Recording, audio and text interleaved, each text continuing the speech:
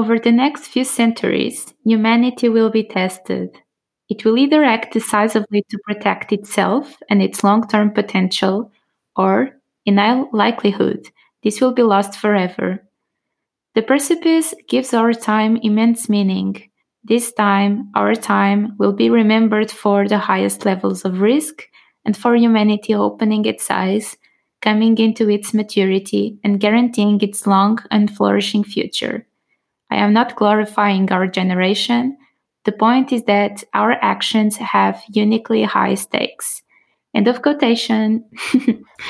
Sophia just quoted 2 paragraphs of Toby Ward's book, The Precipice. Yeah, we both read this book this summer, actually, and I guess this one was your suggestion. Yeah, right? This one was my suggestion, but we both decided that this quotation was really good to start off the episode of the podcast with. Although the author of the book studies a lot of risks that might affect the future potential of humanity in the book, we chose to focus in this episode in particular in the risk created by climate change, and along that, the strategies and policies that are taken to address it, especially the European Union's new Green Deal. Yes, of course, we couldn't miss the opportunity to discuss climate and the Green Deal in our podcast. So I guess it's no news that, of course, climate crisis is becoming increasingly concerning. And this Green Deal is one of the current EU Commission's proposals, and it's a highly debated one.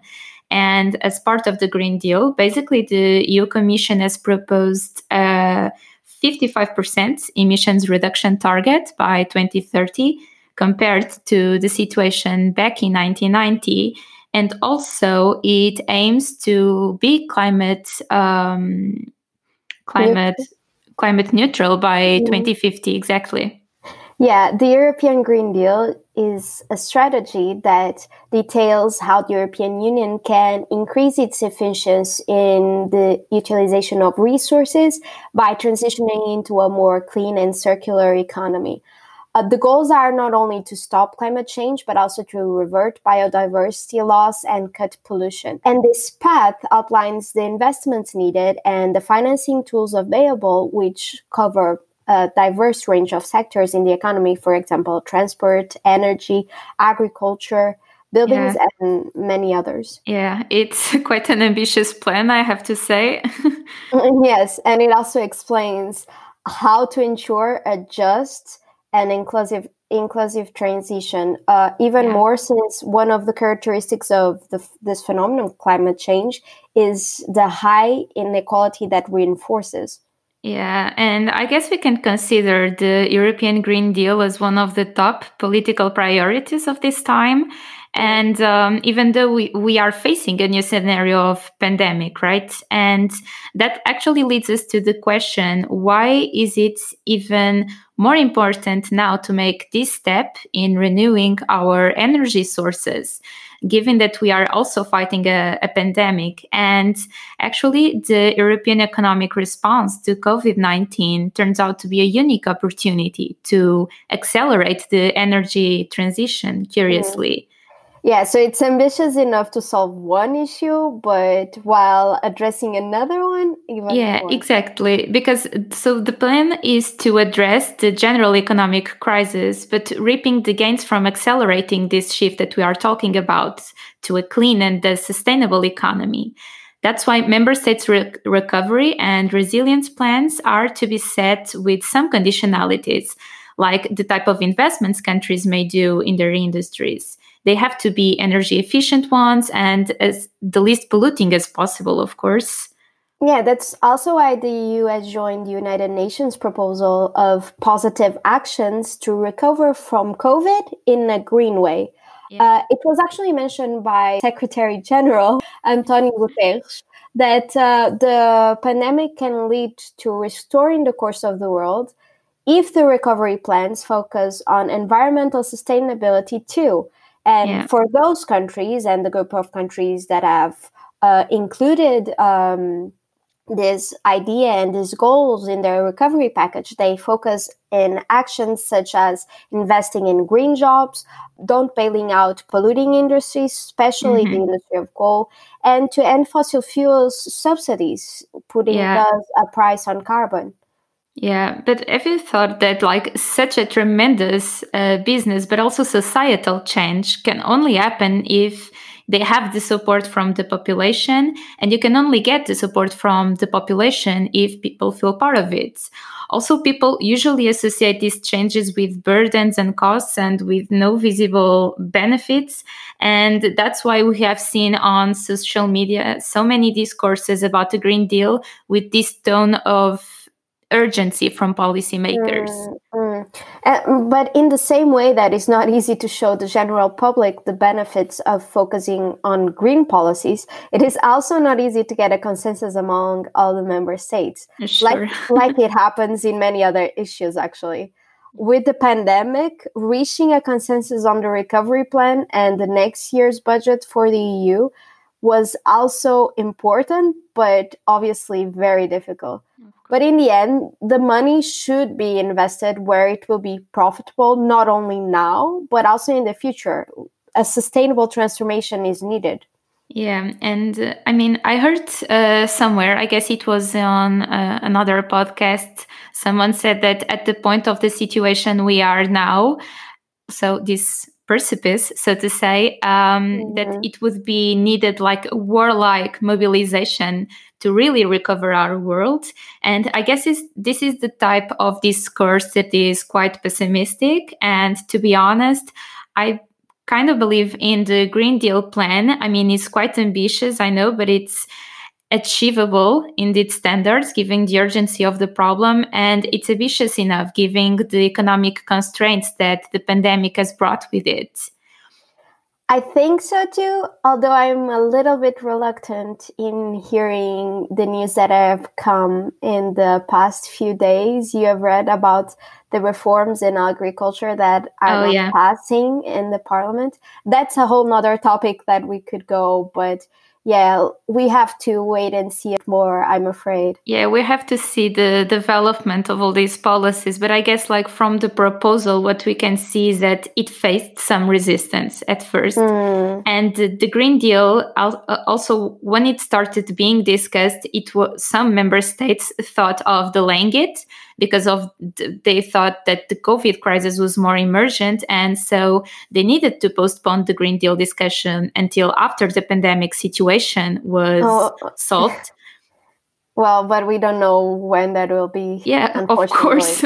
Of course. And that's why its negotiation had to keep going. And from what I read, at least, member states have reached a sort of a place of more consensus now, fortunately.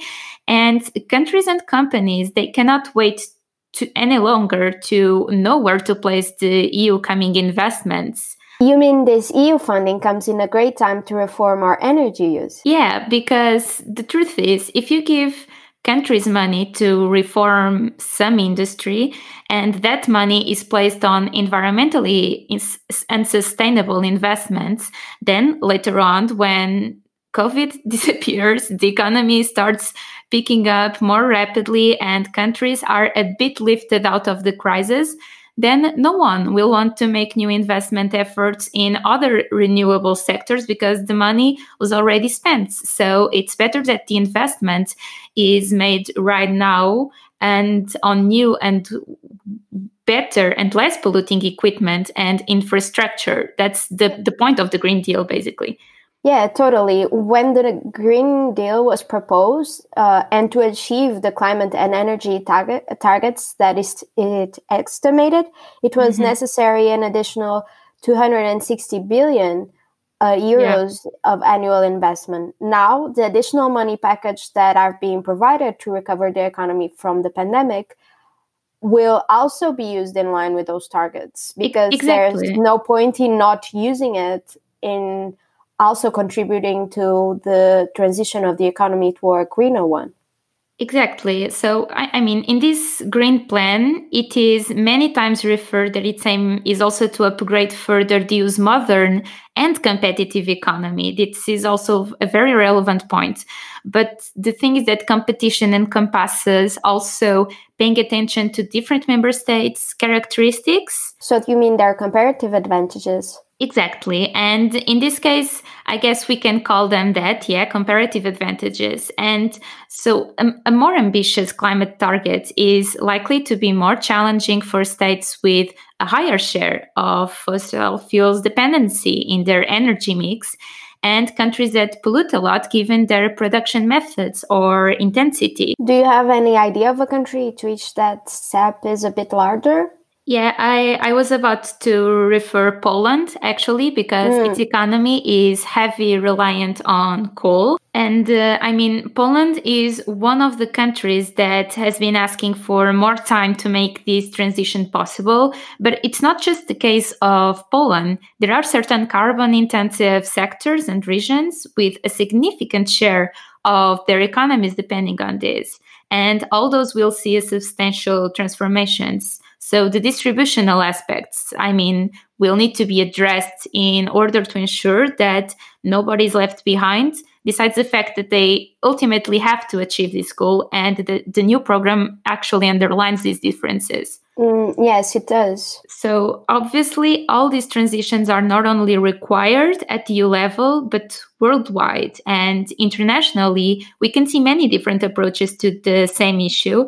And I bet, Bruna, you already know where I'm going with this because I'm curious to know your opinion about China, because I read somewhere that coal is its primary energy resource, besides the fact that China is making huge investments on modifying its approach towards energy and investing in renewable energy quite a lot.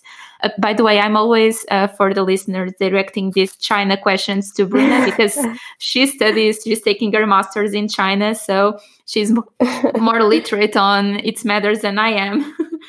I'm going to say this again. I'm only marginally more. It's so complex that I also only know a little bit more. But yeah, first of all, this is obviously a very complex matter, like many, in regards to China. And China has huge challenges on this front, actually, because it's a carbon-heavy fueled country. And this accounts... coal accounts for about 58% of China's total energy consumption. Yeah, I had that idea that it was around 60%. That's a lot. Because of its reliance on coal and obviously the size of its country and economy, China is the world's largest producer of CO2. Yeah. And for that reason, a complete inversion of its reality is needed, not only for the sake of its sustainable development, but also so China can meet all the commitments that it has made in terms of energy targets. Yeah. Actually, President Xi Jinping just made an official commitment when he did the speech at the UN General Assembly that China would achieve net neutrality in CO2 before 2060. And I don't know where did you check that, but do you have like an idea of how that would translate in terms of the environment? Like where did they inform precisely? Because it's such a huge change. Like what's the impact that they measure that will have? Yeah, later after that, I read an article also in Science Mag saying that if China actually achieves this commitment, it is possible to limit global warming below the 2 degrees instead of the 3 degrees estimated. But although there aren't details on how China aims to achieve this goal, because also the announcement made by President Xi Jinping was very recent. But a research from Tsinghua University presented a 30-year roadmap that calls for ending the use of coal for electricity generation around 2050. So already the universities are starting to pick up on this goal and making strategies and plans to put the technologies into use. Yeah, and I guess we can consider that the efforts have been worldwide, besides in different magnitudes. Let's just ignore for a second the fact that the US left the Paris Agreement. But in fact, safeguarding a sustainable world is a public good. And it is actually an intergenerational public good. And these intergovernmental institutions play a key role at it. And that's what we want to expect from the outcome of this Green New Deal. Definitely. And basically, wrapping up, we are just expectant to see how the world beyond this precipice will look like. Hopefully, both our understanding and the technologies that we already have are utilized in a more effective manner. But for that, we need to have policies in place that actually force us to transition to a more sustainable and green economy. Exactly. And I can't help but think when we discuss this new transition that, I mean, in the past 3 centuries, we had 3 industrial revolutions that basically changed the way we live every day. So I guess this is kind of becoming a 4th one. And I'm very expectant to see what we can expect in terms of results from it. Thank you for joining us, listeners. And if you want the next, I thought about it.